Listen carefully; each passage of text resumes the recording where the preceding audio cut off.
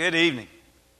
It is good to see each of you. If you're a guest, again, we welcome you. It encourages us that you're here. If you'd like to open your Bibles to Colossians, the first chapter. Colossians, the first chapter. In a few minutes, we'll begin there and look at some various passages where we will study the church and look at God's view of how He wants us to understand His church.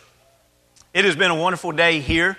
A wonderful time of worship. Several guests were with us this morning that have been invited, and even some that have been immersed into Christ. And we are so thankful for them and for the encouragement they are to us. And then this afternoon, there were several in the congregation that went out and continued to ask individuals if they would come and be a part of our series of lessons that will continue Monday night, Tuesday night, and Wednesday night at 7 o'clock. And we would encourage everybody to come and be a part of that.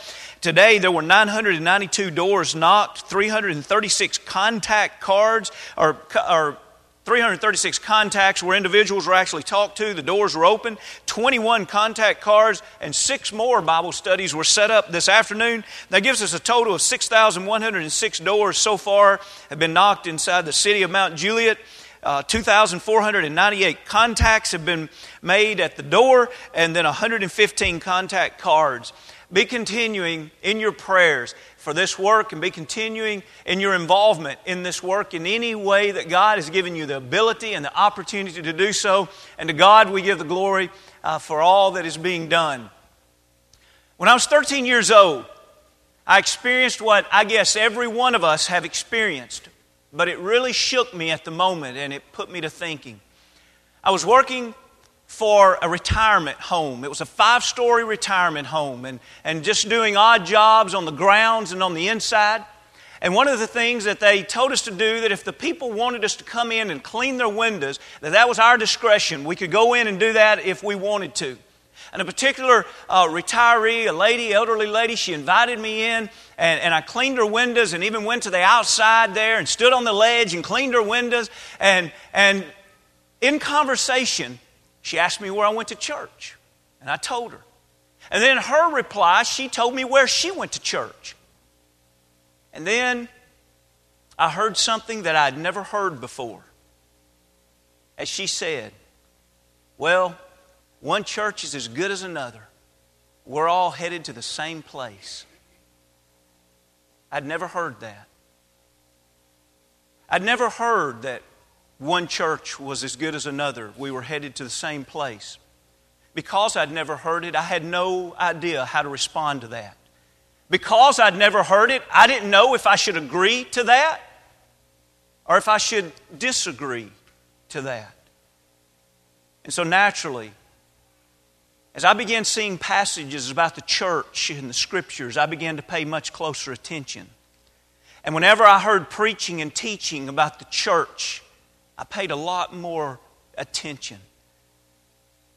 Friends, tonight, I'd like to invite you into a study where it doesn't matter who here is right or wrong, because there's not anybody here that is the Savior. We're not setting out to say, hey, I can win this one, or you can win this one. Tonight, let's ask the Savior, the one that gave us His covenant, the New Testament, and let's see what He says about His church. And let's see that if to the Lord, that He's satisfied with the idea of one church is as good as another. When we look in Colossians, the first chapter, we see the components of the Lord's church. He states it very briefly in verse 18. He says, and He is the head, and the He is talking about Jesus Christ. Jesus Christ is the head of the body, the church, who is the beginning of the firstborn from the dead, that in all things He may have the preeminence. Jesus says, I want to show you a head and a body. One being, if you will, a head and a body. And He says, this is real simple. He says, I'm the head, and the church is the body. Now we need to stop and ask ourselves, is Christ deformed? Is Christ the head of multiple bodies? He didn't say that. As a matter of fact, before he ever established his church, in Matthew the 16th chapter and verse 18, he told Peter, upon this rock I will build my church, and the gates of Hades shall not prevail against it. Now notice again, he speaks of the church being singular. I will build my church. And then notice, this church is going to be safe from the flames and the gates of Hades. He doesn't promise that to anyone else's church. Look with me, if you will, to Ephesians, the 4th chapter.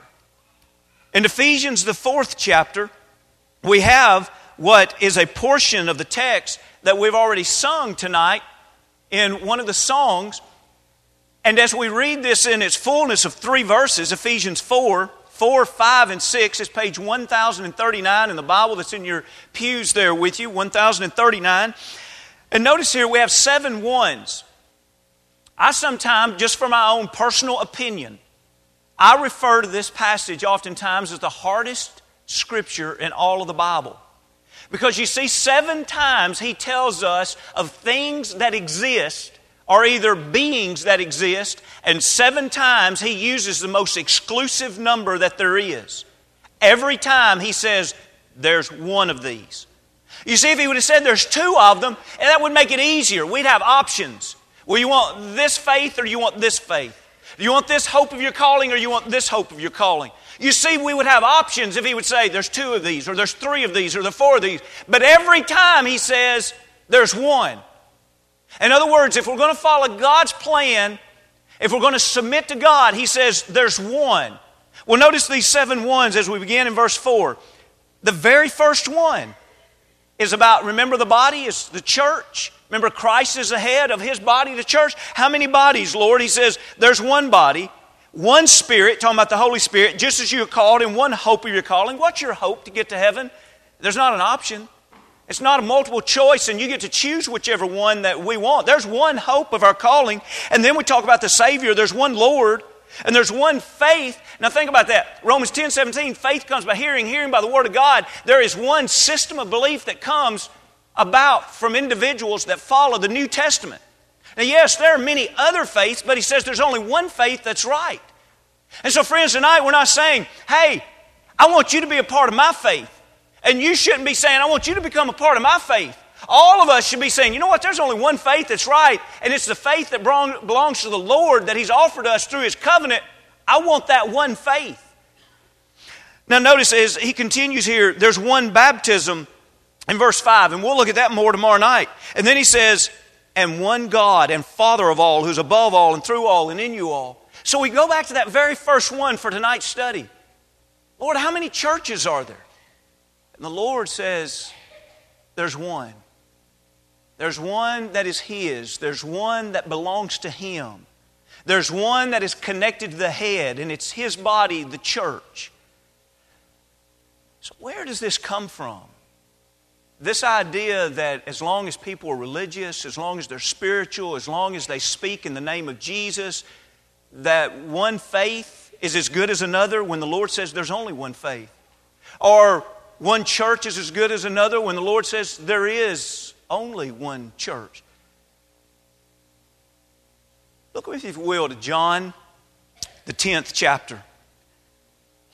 Perhaps this is one passage that sometimes is taught in a little bit of a misleading way. In John, the 10th chapter, in verse 16, the Lord is speaking. This will be on about 949 or 950 in the Bible that's in your pews. In John, the 10th chapter, Jesus, now keep in mind, this is before the church was established. So when you think about this on a timeline, this was before the church was established. So this is still under when Israel was God's chosen. And of course, Israel, that was primarily the Jews, unless there was some that had been converted through Judaism and circumcised and all of that, but primarily the Jews. And so he's speaking in a prophetic sense of how when His church comes about to being, that it's not going to be for one nationality of people. And notice what he says in 16. Jesus is saying in a prophetic sense, and other sheep I have which are not of this fold. Them also I must bring, and they will hear my voice, and there will be one flock and one shepherd. And so some have taken the first half of this verse and they said, see, there it is.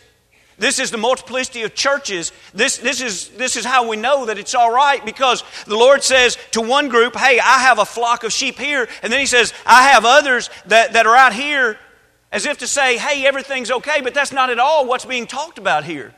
Notice, as a matter of fact, the last half of the verse clarifies it. The last half of the verse says they must be brought in to what? The one fold, the one flock. And the flock, oftentimes throughout the rest of the New Testament, is called the church. And they're brought in that one flock. And how many shepherds do they have? One shepherd. And so the very teaching oftentimes that is taken to promote the idea of one church is as good as another, if you read the last half of the verse, or if you know the setting that the verse is used, it's so clear that that's not at all what is being taught. Look at another passage in the 15th chapter of John. Turn over just a few pages in your Bible. In John, the 15th chapter, notice as he says, as he speaks of the branches here, he speaks to individual disciples. As a matter of fact, if you want to go ahead and see how clearly he states it, look down at verse 8. This is somewhat a summary of the first 7 verses. He says, by this my Father is glorified, that you bear much fruit, so that you will be my disciples.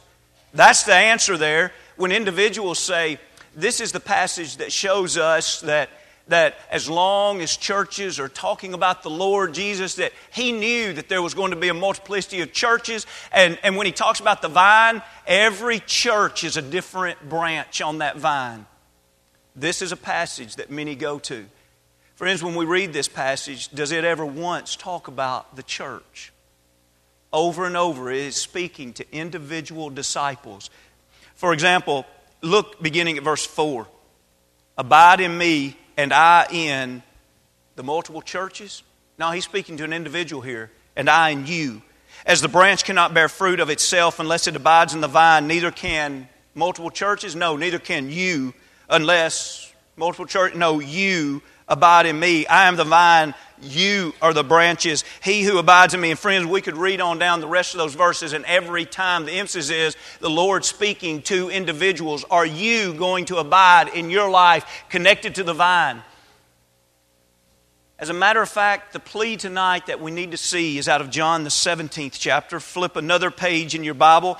In John the 17th chapter, this is the prayer that Jesus prayed before He soon would be going to the Garden of Gethsemane. There He would pray another prayer. After that He would be arrested, and after that He would be crucified.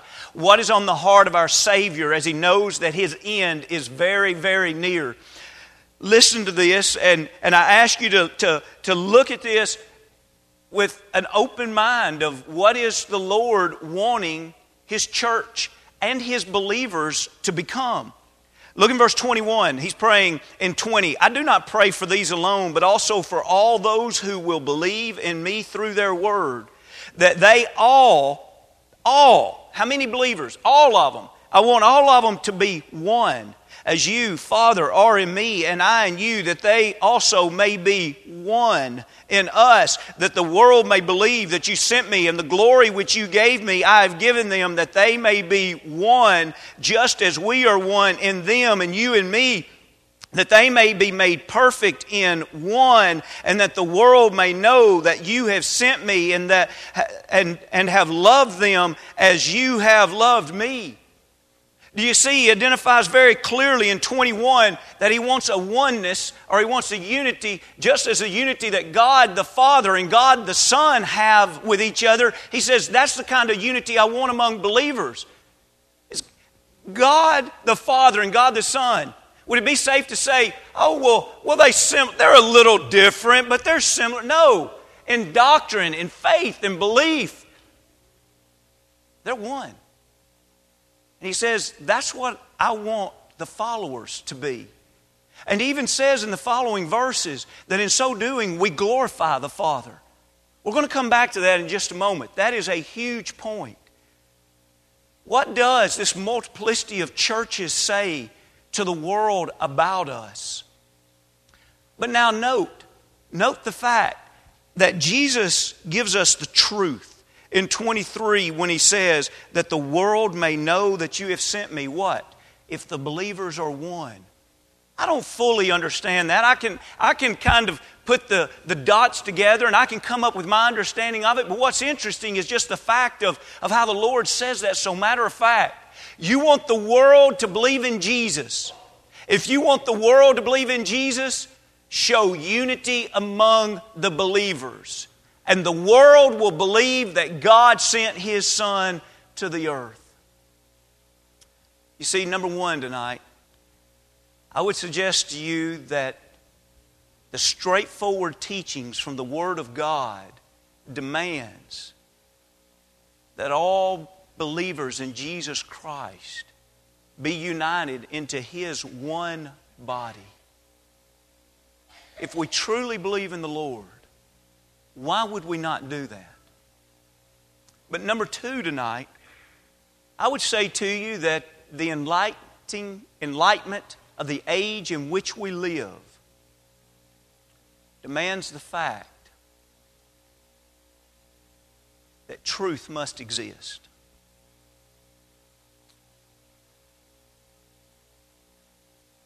Why is it that we have individuals all around the world that have enjoyed the advancements of the last 100 years? Have you thought about in the last 100 to 120 years the advancements that's been made in medicine? It wasn't that many years ago that we were bleeding folks thinking that that would help them to get well. And now we can harvest a heart and a lung. And as that harvesting is taking place in another city in America, a surgery is already beginning in process. And these organs can be flown across a portion of the United States. And they literally can be transplanted into the life of an individual. And that heart begins to beat for them. And those lungs begin to be filled with air. And that individual's life is extended. Friends, do you realize the enlightenment of the age of which we live?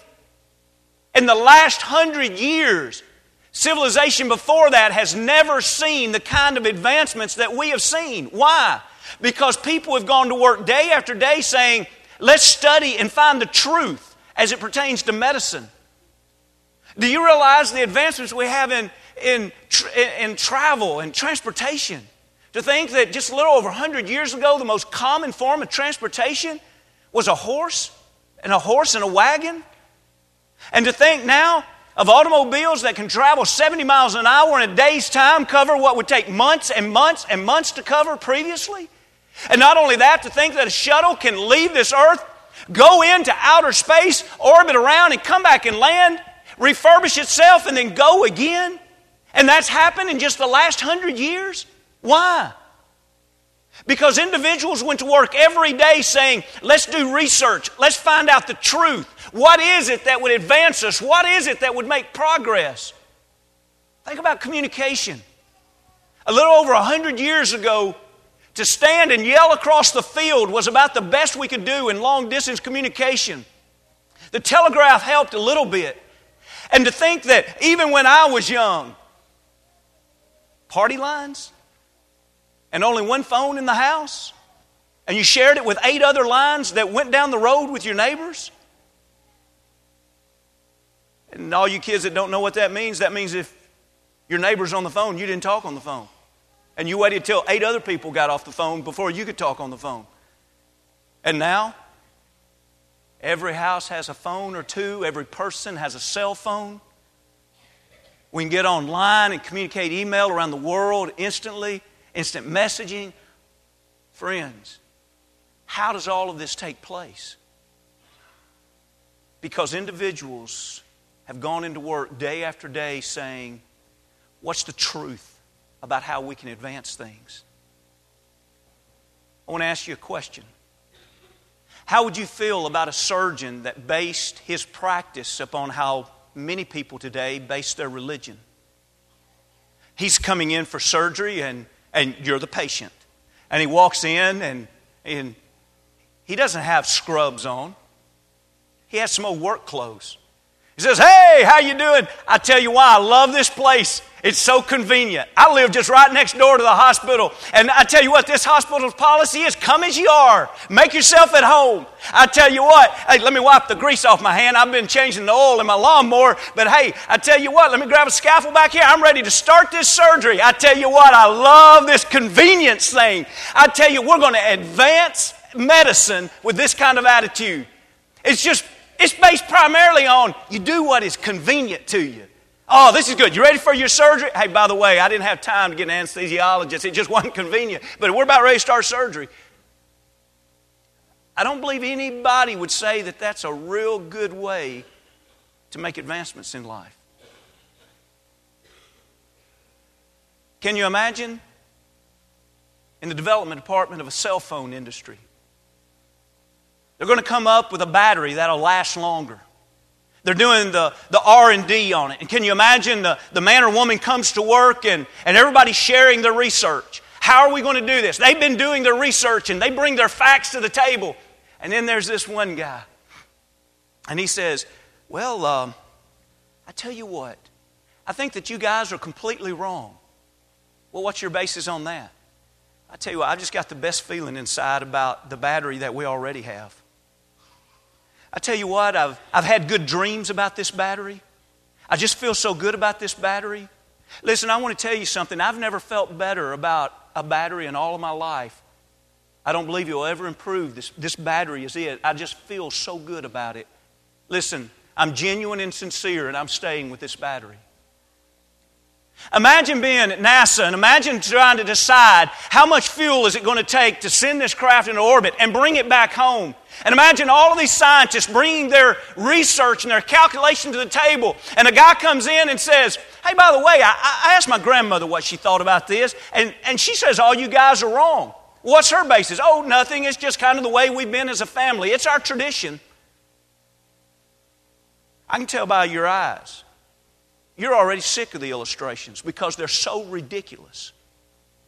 Why is it that individuals go to work and every day they raise the flag of truth? It's got to be facts. We have to do research or we're not going to make it in this land. And then they come home on the weekend and they take the flag of truth down, and in its place they put up the flag of convenience. They put up the flag of emotion and feel good. They put up the flag of I'm genuine. They put up the flag of tradition. This is what we've always believed in my family. Friends, that's what's turned people away from Christianity in droves. Because there are a lot of intelligent people in this world that they know that they don't want any part of something that is so ridiculous. I remember about 8 years ago driving to a study that was one of the most disappointing studies that I've ever been a part of. I was asked to come in and study with this older lady. Her husband sat on the other side of the room on the couch. And it appeared that he was just going to listen. And as we began studying, he very abrasively interrupted. And he said, he had a German accent. And he began to speak up about how, you're going to open that book. And you're going to begin telling me what we need to do from that book. And when you leave, I'll turn on the television. And there'll be somebody standing there in a robe, and they'll have the very same book, and they'll tell me something different. And both of you guys will say it's truth. And when that show goes off, I can turn it to another station and there'll be somebody else holding the same book. And they'll tell me something else. And they too will say it's truth. We don't need Christianity. Friends, I tried every angle I knew how and never made any progress. Because our Christian culture had already done its damage. That idea that one is as good as another. If it's you getting your way, it may seem appealing. If it's us reaching out to the world and teaching them about God, it is a wedge that drives them away because anybody can know that there has to be a standard of truth.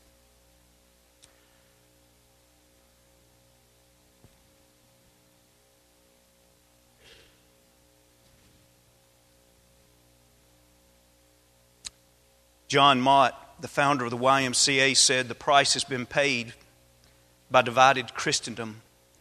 It is an unbelieving world.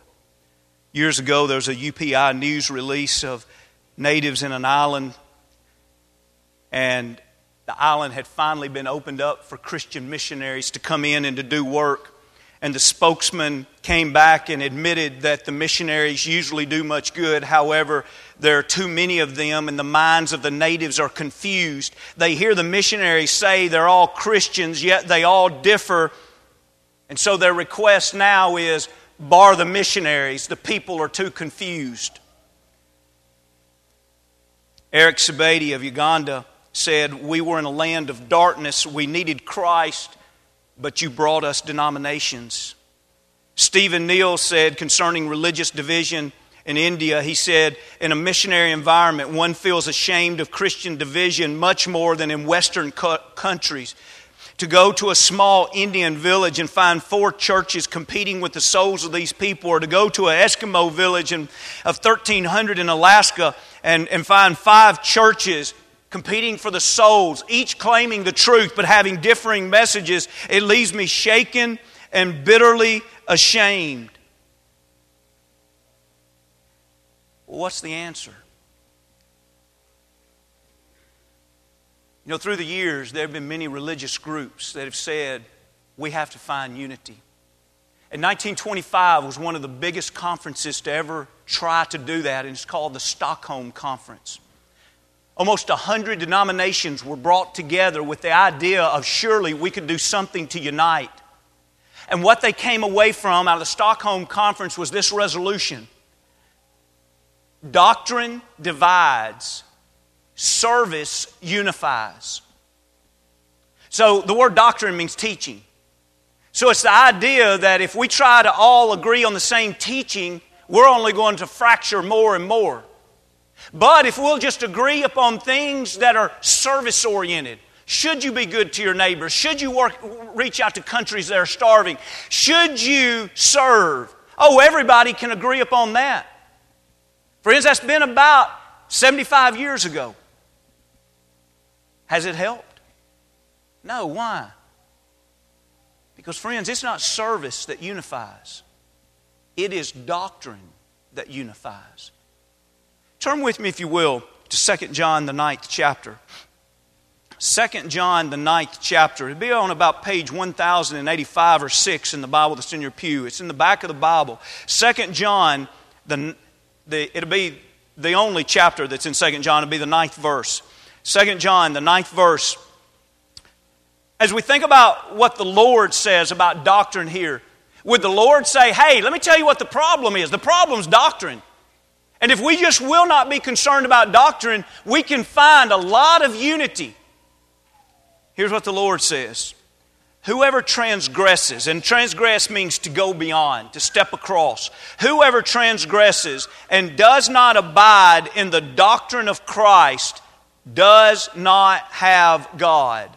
He who abides in the doctrine of Christ has both the Father and the Son. Isn't that interesting? I want you to think right here is the doctrine of Christ. Right here, all the things that God asks us to do, the things He asks us not to do, the things that He says, if you'll do this, your life will be blessed. If you won't do this, your life will be blessed. All of that creates a boundary. And we have to decide, are we going to live within the doctrine of Christ? And someone says, well, that means I don't get to do things my way. That's right. Jesus said, if any man will come after me, let him deny himself, take up his cross, and follow me. Are we willing to deny self and say, Lord, I fully submit myself to your teachings? If we do that, we can live in the doctrine of Christ. And what do we have? According to Christ, when we submit ourselves to the doctrine of Christ, we have Christ and we have the Father. What does He say if we say, I do not want to live by the doctrines of Christ? He says, you don't have Christ or the Father. And so, friends, tonight, please understand this. The plea is not, hey, will everyone here believe like I believe?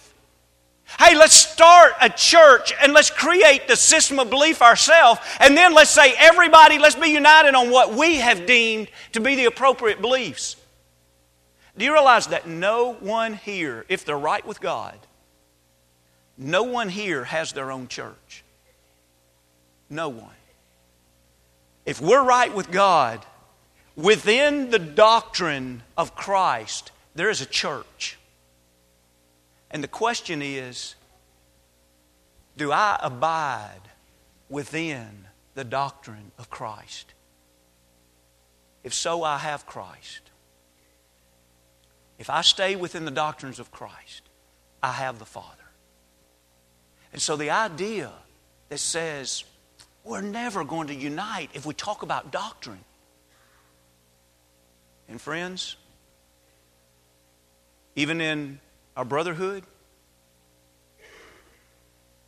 the message probably needs to be boldly proclaimed as much as anywhere. I have a 5-page article here from one of our brothers who describes where he teaches and the students where he teaches. And he talks about their healthy search that his students have. And he says it has nothing to do with them finding the right church. Their healthy search is because they are looking relationally and spiritually for God. Do you hear that? They're looking for a relationship with God, and they're looking to be spiritual, and they're not concerned with the doctrine. How does that strike you? Someone says, preacher, I think we ought to want a relationship with God. Absolutely. I think we ought to want to be spiritual people. Absolutely. In other words, we're either going to be fleshly or carnal, or we're going to be spiritual. Either we're going to have a relationship with God or we're not. So now let's define this. How does one become spiritual? You live within the doctrines of Christ, you have the Father. If you don't live within the doctrines of Christ, you're not spiritual. You don't have the Father, no matter what you claim your search is. Or someone says, I just want a relationship. Okay, how do you have a relationship? According to 2 John 9, you have a relationship when you abide in the teachings. You have Christ in the Father. If any man will love me, let him keep my commandments. John 14 and 15. Friends, I beg you, if you have kids in college, you better be talking to them about doctrine. Because they're getting a much different teaching about doctrine. But it's one that has been around for several hundred years. It's the idea that says doctrine divides. Seeking a relationship with the Lord and service of Christ is what unifies. And so what happens is the teachings aren't important anymore.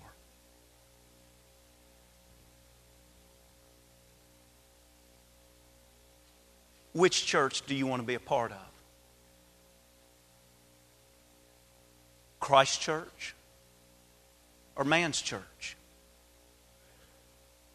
When we think about authority, I'd like for us to look at 3 passages very quick, and we close this session out.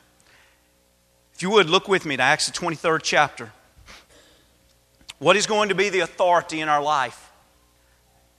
As we look for the Lord's church, or maybe I should at this point just simply say, as we look for a church, what are we going to base it on?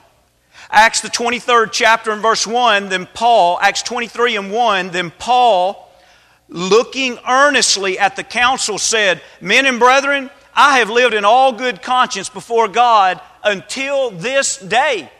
Now, do you remember Paul? Back when he used to be Saul and he persecuted Christians, he dragged them out of his house. When it came time to vote whether or not they would live or die, he told Agrippa, I always voted for them to die.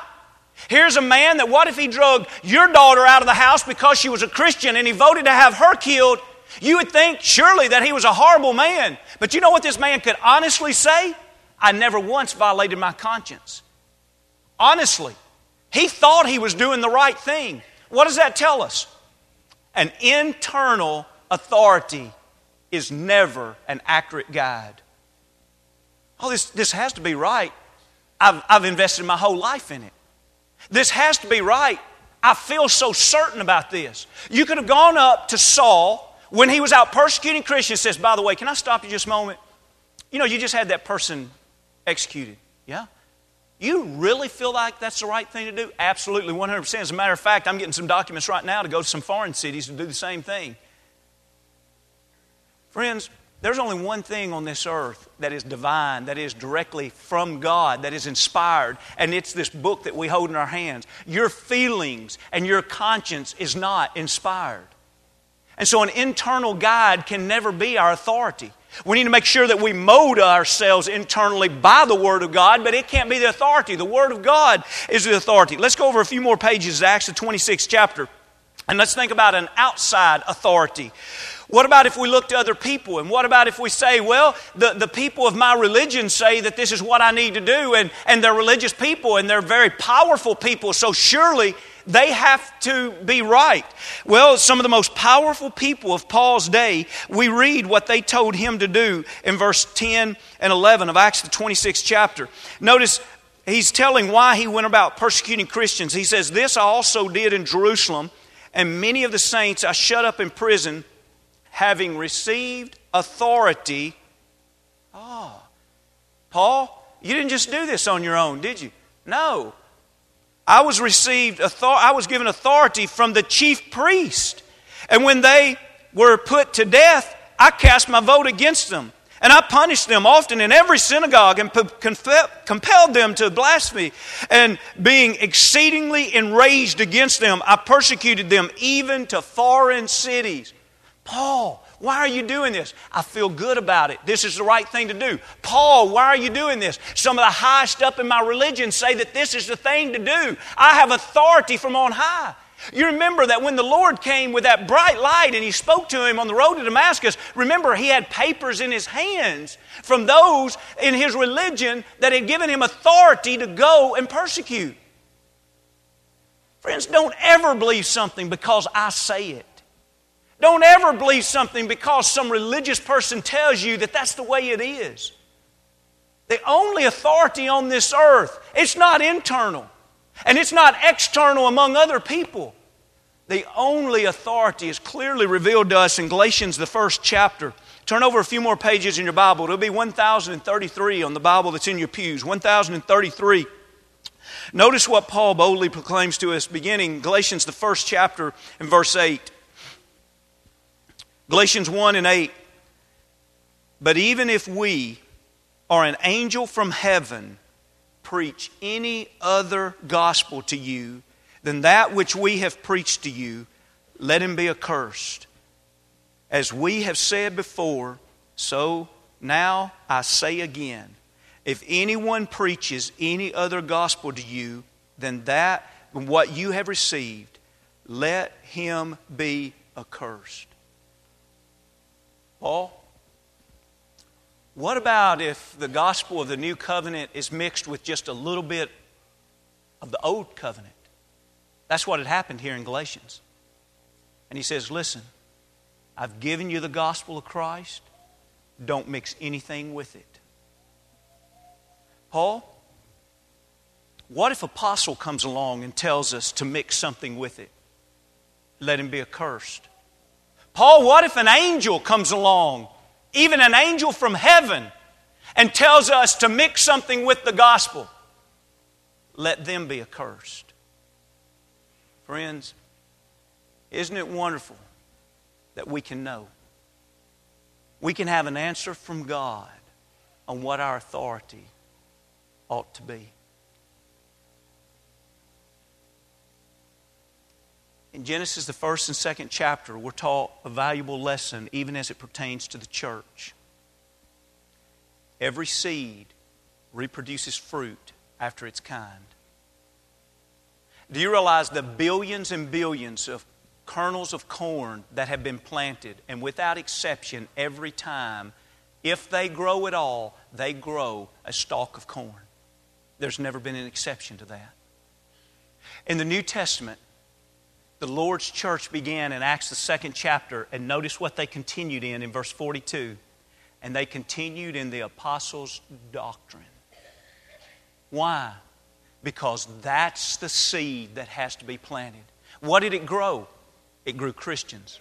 What kind of Christians? Christians.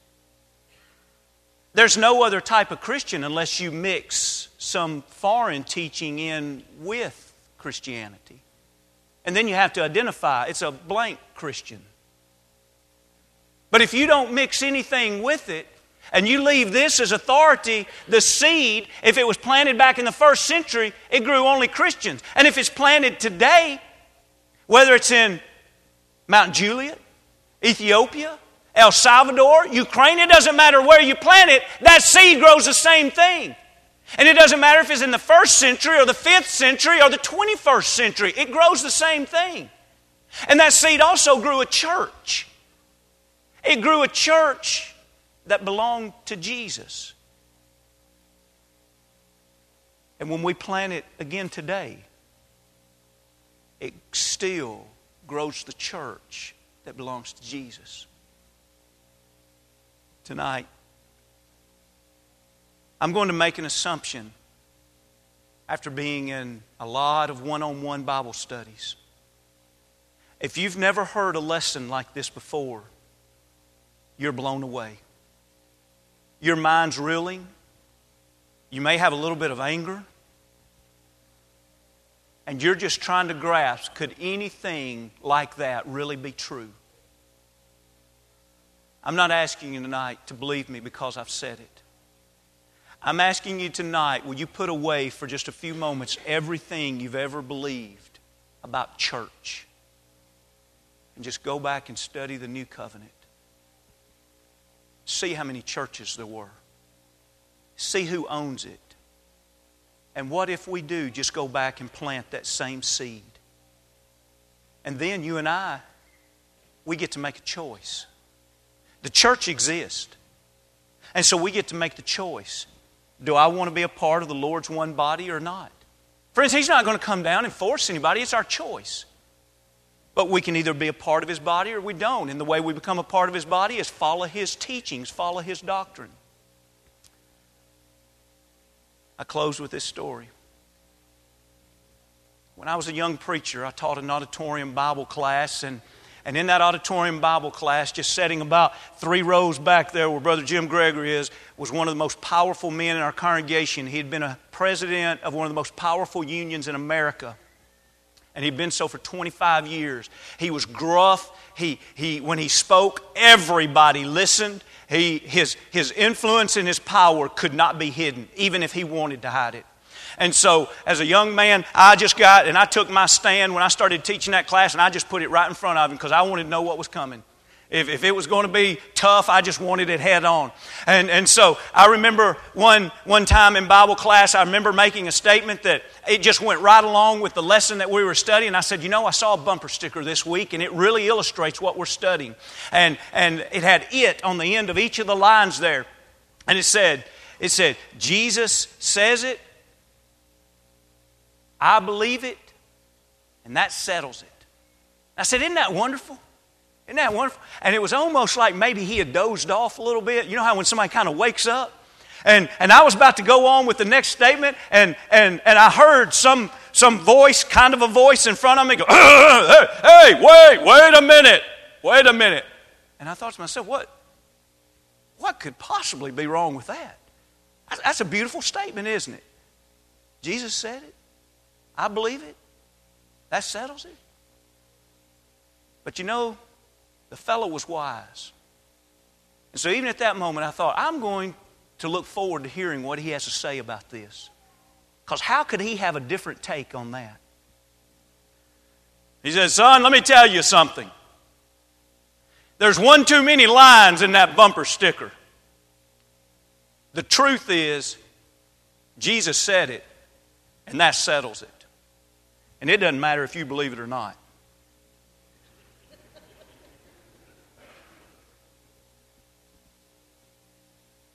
I stood corrected, and I don't think I'll ever forget that truth as long as I live.